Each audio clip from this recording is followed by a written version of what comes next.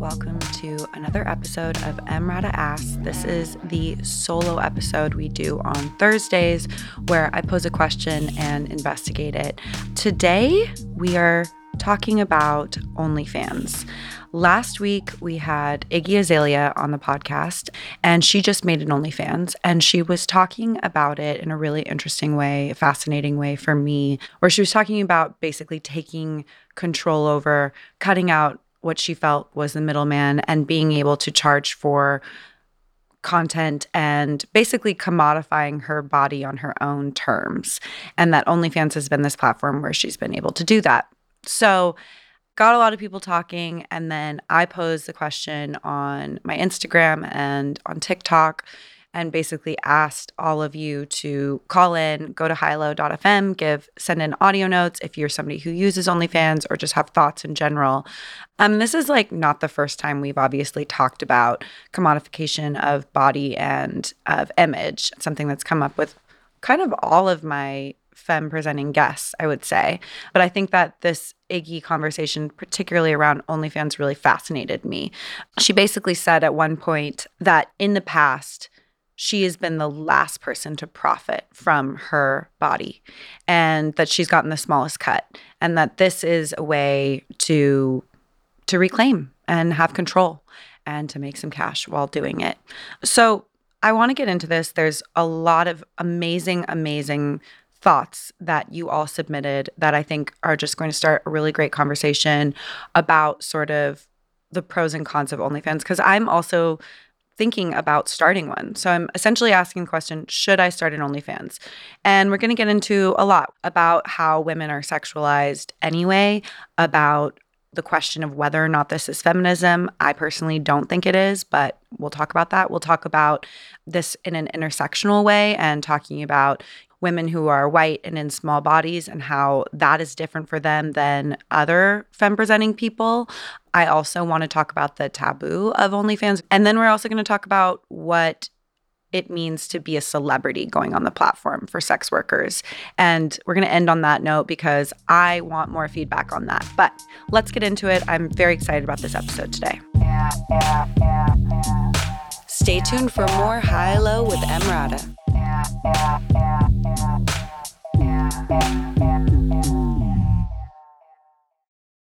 This episode is brought to you by Shopify.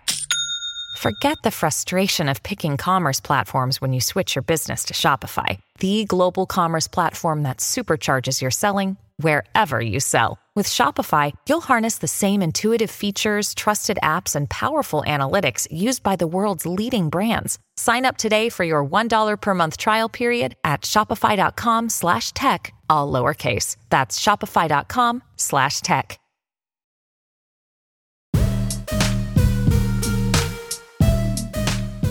Welcome back to High-Low with EmRata.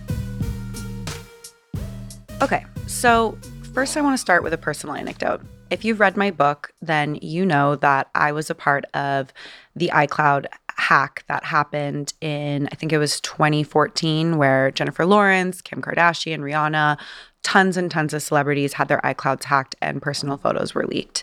It was one of the most traumatizing experiences of my life. I lost a patch of hair the week it happened. I thought my career was over. It was at a point where I really wanted to be a serious actress, and everyone was telling me that, I'd been photographed naked so much and that it was going to be hard for people to take me seriously. And there was a lot of kind of conversation that these photos had been leaked intentionally, a lot of slut shaming, and they were extremely intimate photos. They were intended for someone that I was in love with, and it was horrible. I can't tell you. And if you've also read my book, this is not my only experience with losing control or power over my image and my body. I've had books of photos of me sold without consent. I've had people profit off of my image, usually men, and I've gotten no cut of it. And actually, a lot of the times it's cost me money to either, for example, with the iCloud hack, hire a lawyer, to hire a tech company to try to clean the internet of them, to, at one point, I bought an art piece that was made of me by Richard Prince. That cost me money. The lawyer's fees I had to take on when I went after the photographer who had an art show and published a book of my photos without my consent, paparazzi who I do not consent to taking my picture, or at this point my sons, and the lawsuits, they've actually sued me for posting my own pictures. When I talk about taking back control and why I'm so passionate about this is because I have had extremely brutal things happen to me around this, particularly in my 20s, particularly when I was really vulnerable and I wasn't able to see these kind of situations for what they were. I blame myself. I didn't have the resources that I have now to fight back. And that is part of the reason that I'm interested in OnlyFans and this conversation in general. So I wanted to start with that. One of the voice notes that we got in that I found particularly astute and important to start with is one where a woman is talking about how she feels that women are sexualized without consent constantly, whether or not you play into it or not, right? Like, second you step out of your house or your presence is felt virtually or physically, you experience sexualization. And that as a waitress, she experienced this, which goes back to our Chloe Cherry episode.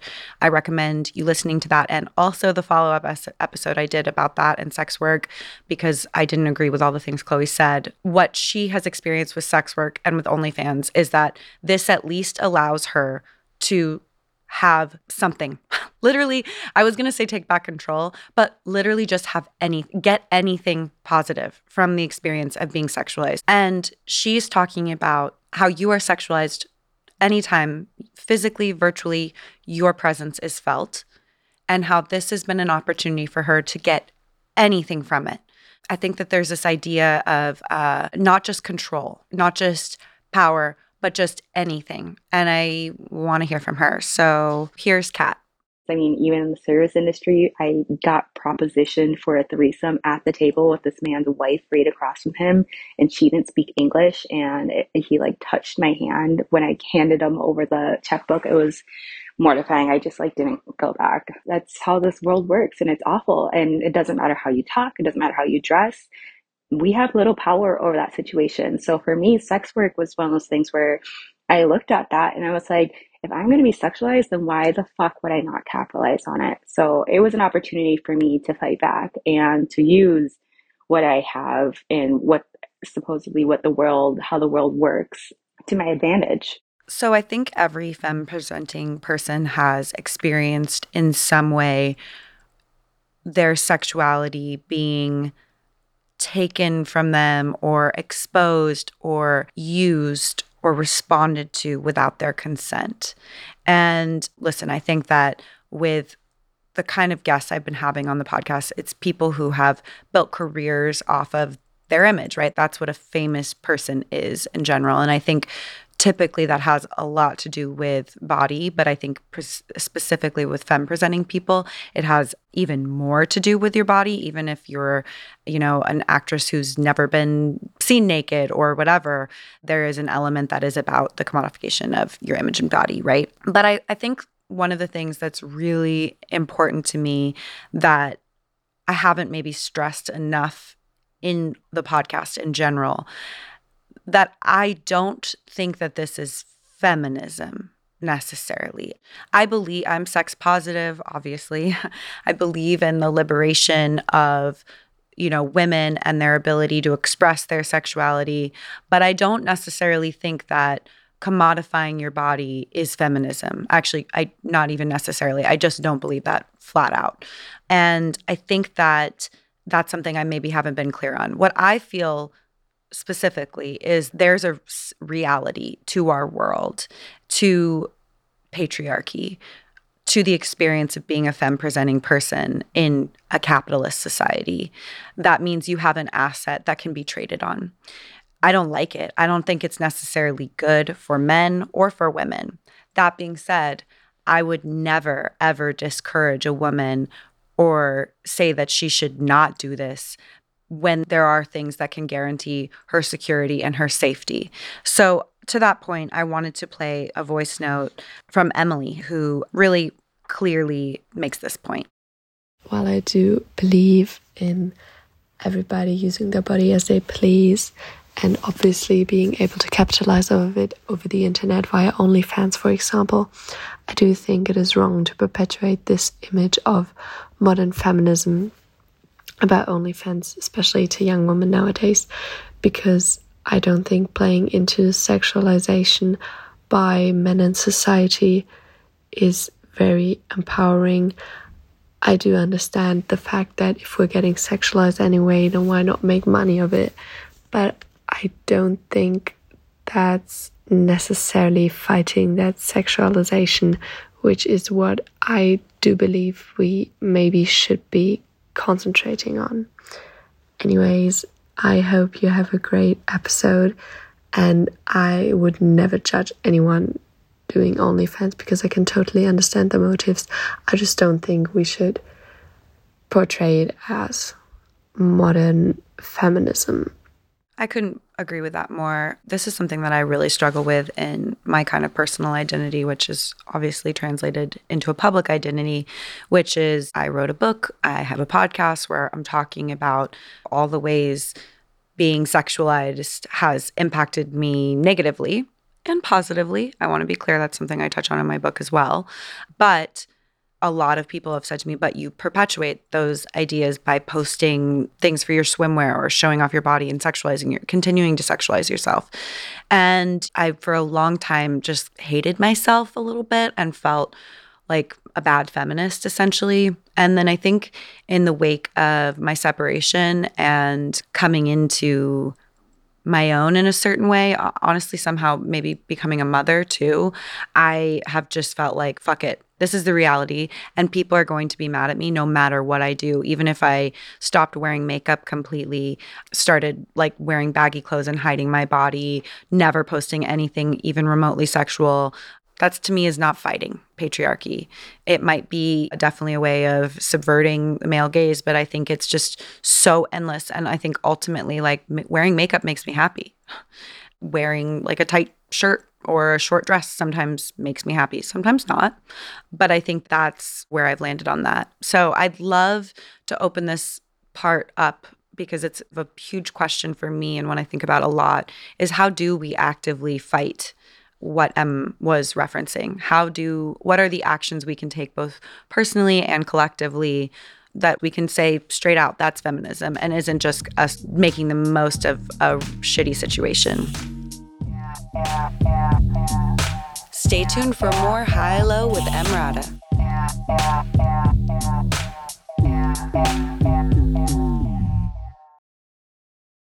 This episode is brought to you by Visit Williamsburg. In Williamsburg, Virginia, there's never too much of a good thing. Whether you're a foodie, a golfer, a history buff, a shopaholic, an outdoor enthusiast, or a thrill seeker, you'll find what you came for here and more.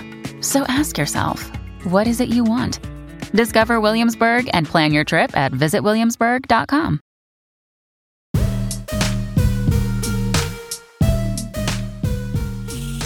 Welcome back to High Low with EmRata. Okay, so something that I also feel really passionately about, that I feel I haven't necessarily done a good enough job, and I think especially in the conversation with Chloe Cherry, and honestly even with Iggy Azalea, I haven't talked enough about race and how that impacts all of this. And I got a great voice note from Dylan, something I definitely thought about after I listened to the episode with Chloe was about her privilege and my privilege and how I didn't confront her about that. She is a white woman in a small body, and I'm actually just going to let Dylan say her piece here and then I'll reflect back on it. Hi, EmRata. First of all, thank you so much. I know your time is precious, so I just want to say thank you so much for your podcast episodes so far. They've been incredible. I've never responded to a podcast before, but this Chloe Cherry one, I felt was the first one that was actually, I had like a really negative reaction. So I wanted to respond with kind of my feedback. Maybe it's because my best friend is a sex worker and she's Black and her experience has been incredibly different, which I'm sure a lot of people in the sex industry would be. But I wish that was touched on in the episode. Like, she's a white female in a small body She doesn't seem to understand her privilege at all in this episode. And she's still so young, right? And I'll just end this by saying that I'm a 33-year-old biracial woman in a thin body who looks completely white, but half of my family that I grew up with, all of the people that I grew up with, are visibly Black. And so I know my privilege and of looking this way as I watched it when I was growing up. And I really hope that Chloe and other white women, and I've seen that with you, like you talk about it constantly, but in this episode, it was like cringe. She just is really unaware. I'm so grateful for Dylan and writing in about her experience and making the point about white, able-bodied, thin-bodied people and how much less risk there is innately in sex work, but also in OnlyFans even. I think this is something really important now to kind of bridge me into the stigma and the taboo and how being judged for having an OnlyFans can be really impactful. We're going to hear from someone who is Polish and about her experience going back to Poland, which is a conservative country, and even just dating as somebody who has a really active OnlyFans. But I just want to be clear that Black women who get on OnlyFans have so much more at risk. They don't have the privilege that white women have to walk around and still be seen as a certain kind of person in the world. So I think that stigma is just so much harder. And I can imagine that for Black sex workers or creators on OnlyFans, they have the chance of being judged and seen in a way that is tied up with race and sexism and slut shaming that just like white women don't experience. So I wanted to say that as we kind of get to my next point about the taboo about OnlyFans. And I think that's just something when we have talked to a lot of different sex workers on the podcast, whether that be, Chloe Cherry or Mia Khalifa or Julia Fox or Iggy. She's not a sex worker, but she obviously has commodified her body and image, and Bella Thorne and Amber Rose, who was a stripper. I think all these women are sitting in a position where they're now being interviewed and people pay attention to them and they're famous. And so it really kind of shines this light on like what potentially how sexualizing yourself and commodifying it can be potentially so beneficial financially, just in a way of obtaining power, right? And I think there is reality to that, obviously, right? But I think also all the femme-presenting people who haven't had that experience, they don't get an opportunity to be on my podcast and talk about all the ways this has fucked up their lives. So I think that is just another really important point I wanted to make about this. Let's hear from Isabella about her experience, which I think has been both positive and also has had negative aspects to it. I made an OnlyFans account during the pandemic, mostly because I needed money, but also because I have following on social media, so a lot of people were asking me to make one, and I was like, you know what, this is the only time in history that you can probably monetize off of it. So I was just like, fuck it. So I made one, and at first it was great. I couldn't believe the numbers on the screen, especially coming from being broke to actually like having money in a short period of time. That was insane. That was such a good feeling, gaining that independence in a way, because that's what money gives you, a freedom. But I'm also from Poland, so that's a very close-minded country. So as the months went by, I started to notice that people judge me, and I felt shamed, mostly by men. I live in LA, so I don't feel it as much here, but I go back to Poland all the time. And every time I go back to Poland, I refuse to leave my house because I just don't want to be judged. I'm lucky to have a good group of friends who don't judge me. I have such a great relationship with my parents and my siblings. But yeah, with OnlyFans, especially in dating and relationships, that's definitely a downside, because every guy I'm dating asks me about it, or they ask me how my family, my dad, my siblings feel about it, and that makes me really uncomfortable. And also when they find out I have OF, I can feel the change in their behavior towards me. or like they don't consider me as a potential girlfriend anymore. So that is definitely a downside, but there's both sides. I do feel very empowered and sexy and like good in my body, and that everything is on my terms and I can control it. I feel like I'm so financially independent, and there's honestly no better feeling than that. I'm a person who doesn't necessarily give a fuck what other people think, but even some situations made me really sad and overthink it and regret it. So you got to be prepared. So this is a really interesting point Isabella makes, and it's something I've talked about before and written about, which is that there's financial success equates to freedom and independence. And that's what OnlyFans provides, right? OnlyFans provides that opportunity. And that femme identifying folks have financial freedom. People could say that's a form of feminism. But I don't personally believe, and this is something Angela Davis talked a lot about with racism and feminism and the liberation of people in general. You need to have a free market for people to truly be able to be free and to have true power.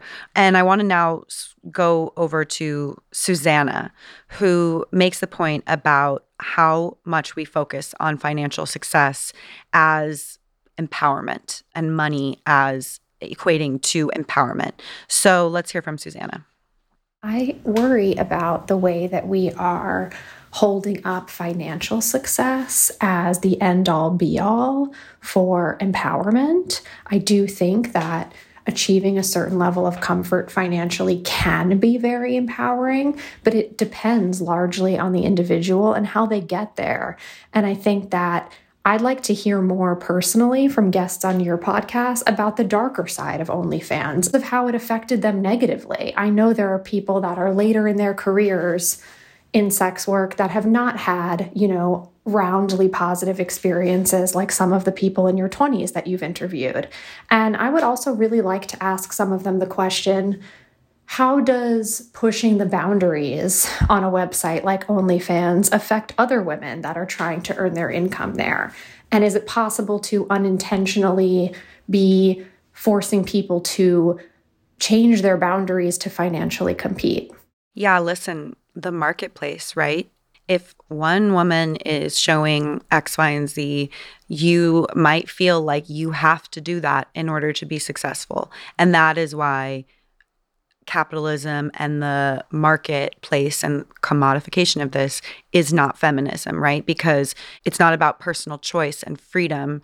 It's about what you do to commodify yourself. And you'll be pushed, because it's a market, to do things maybe that you're not comfortable with. It's just like the ethics of companies that start out being like, oh, we're going to be super green. And then they realize that their competitor isn't green and more people are buying that product because it's more affordable.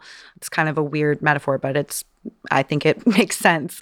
I really like this note from Rochelle. I think it's important to bring this up. The internet's a crazy place. And while OnlyFans has a lot of ways of preventing leaks, and I think that they talk a lot about how they're trying to be accountable and protect the creators, I do want to play this from her. I believe in and want to support female empowerment in every healthy way possible. But I do believe that OnlyFans is very toxic. I believe that it's toxic for everybody involved for two different reasons. One, I am studying cybercrime investigations as a master's student, and I've done a lot of research into the outlets that women, children, vulnerable populations will get sucked into. And OnlyFans is one of those outlets. And frequently men in relationships will use platforms like this to profit off of a woman or a child's body. And like Iggy Azalea was even saying, the person that actually owns that body is not even seeing most of the profit.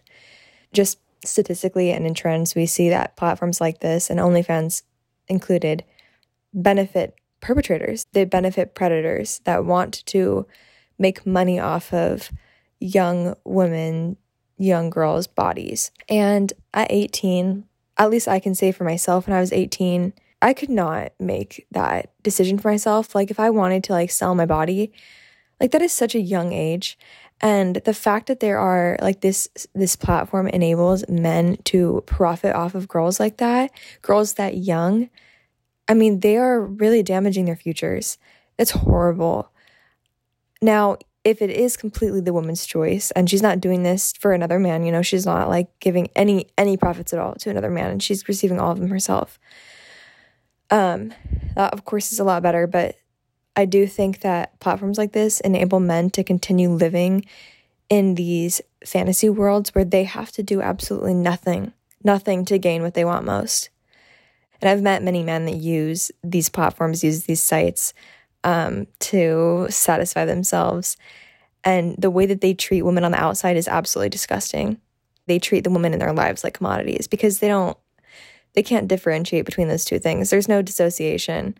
They are learning at like a psychological level that they just deserve that. They deserve to receive it and they don't need to put in any work, any integrity, commitment, loyalty, even protection to receive that. I love this note from Michelle. I think she's making 2 points. One, that, you know, even when you think you're in control and you're using a platform like OnlyFans, there's opportunities for people to exploit, right? And we know that. I think that there's these go-between companies that facilitate the messages and whatever, and they take a commission, and I don't think those are often safe people. I know that, you know, people are definitely stealing images, manipulating them, using them for their own profit, and you lose control again. So I think that's definitely true. And then I think the second point she's making is that this whole culture doesn't aid in building a respectful culture towards women and encourages men to, in fact, be disrespectful and entitled to women's bodies, femme-presenting people's bodies, because it is a commodity and it's something that they don't even always have to pay for. They can get it for free. It's really depressing, honestly. I'm just having a moment just thinking about her point. Again, what happens when we have these conversations, I often quickly find there's this sort of turning against the women who have chosen to partake in this system and to try to make the most of the world as it is and to guarantee themselves some kind of safety. And maybe it is short-sighted when it comes to feminism, but I think that I have found in my own life and my own experience that there have been real advantages to doing that. And then to be able to commodifying my image and sexualizing myself and my body, even with all the terrible experiences I had that I started this off with, has allowed me to have a podcast and to write a book that people are interested in listening to and reading and start conversations around this stuff that I wouldn't have otherwise maybe received that attention and been granted that platform. And it's fucked up that the world works in that way, but it's also, that has been the reality for me. As a celebrity and a public persona, and somebody when my publicist heard that me say on my stories, like, I'm thinking about starting an OnlyFans, she like called me and she was freaking out. And she's like, we have worked so hard for you to be taken seriously. And as a writer, as a model, all these things, not just the like naked girl from the video or the girl with the sexy Instagram, like going on OF is going to completely take all of that work away because there's such a stigmatization and an idea of the kind of woman who does that. And I have to say, I fucking hate that. And it makes me want to get one. Listen, I know the whole situation with Bella Thorne and OnlyFans, and I recommend people look that up and how OnlyFans and celebrities going on OnlyFans has impacted sex workers. And I think that you have to be really careful about how you navigate the space as somebody who's coming on as a celebrity, right? I think that hasn't always traditionally been handled well. So that's something that's really important to me. And I'd love to hear from some creators about what they think and how I could do that. But I guess some part of me feels like, one, let's be clear. I love the idea of no longer having what Iggy and I talked about, which is this thing where you post these pictures and get attention, and then you hope a brand is going to call you one day to hire you to get you to do something, and that's how you make money. I love the idea of just being like, oh, you want to see me looking hot? You have to pay me directly. And I don't have to deal with waiting for a denim company or a lingerie company to reach out to me. It's part of the reason I started my swimwear company, right? Was I want to be in control. I want to be the one who's profiting off of my body and image first.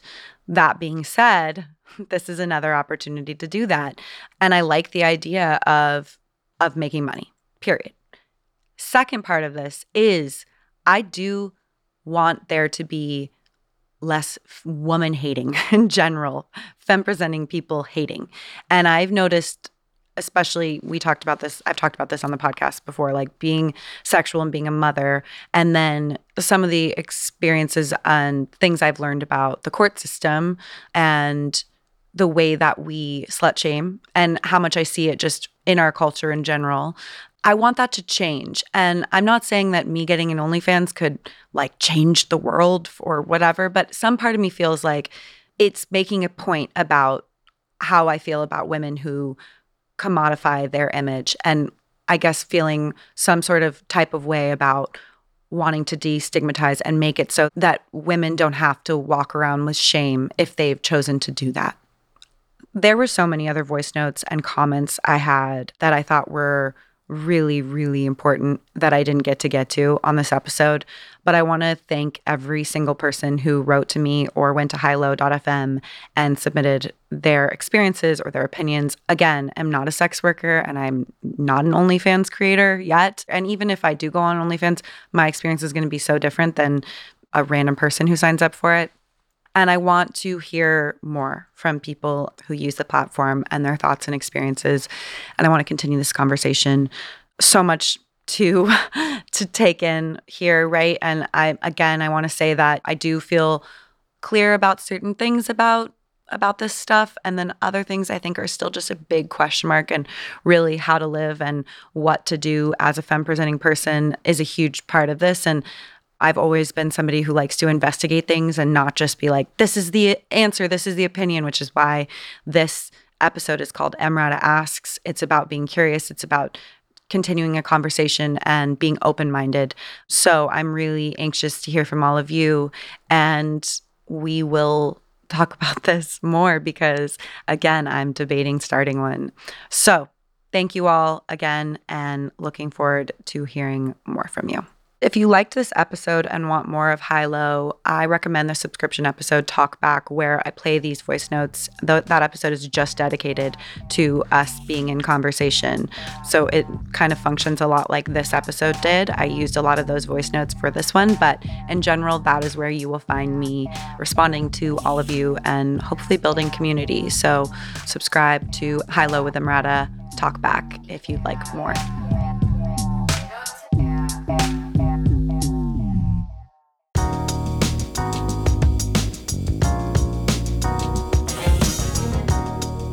High Low with EmRata is a Sony Music Entertainment, Bitch Era Media, and Something Else production. Our executive producers are me, Emily Radikowski, and Sarita Wesley. Our senior producer is Medina Parwana, and our associate producer is Rachel Choder. Today's episode was engineered by Samantha Gatzik, with original music by The Crystal Pharaoh. Thanks for listening.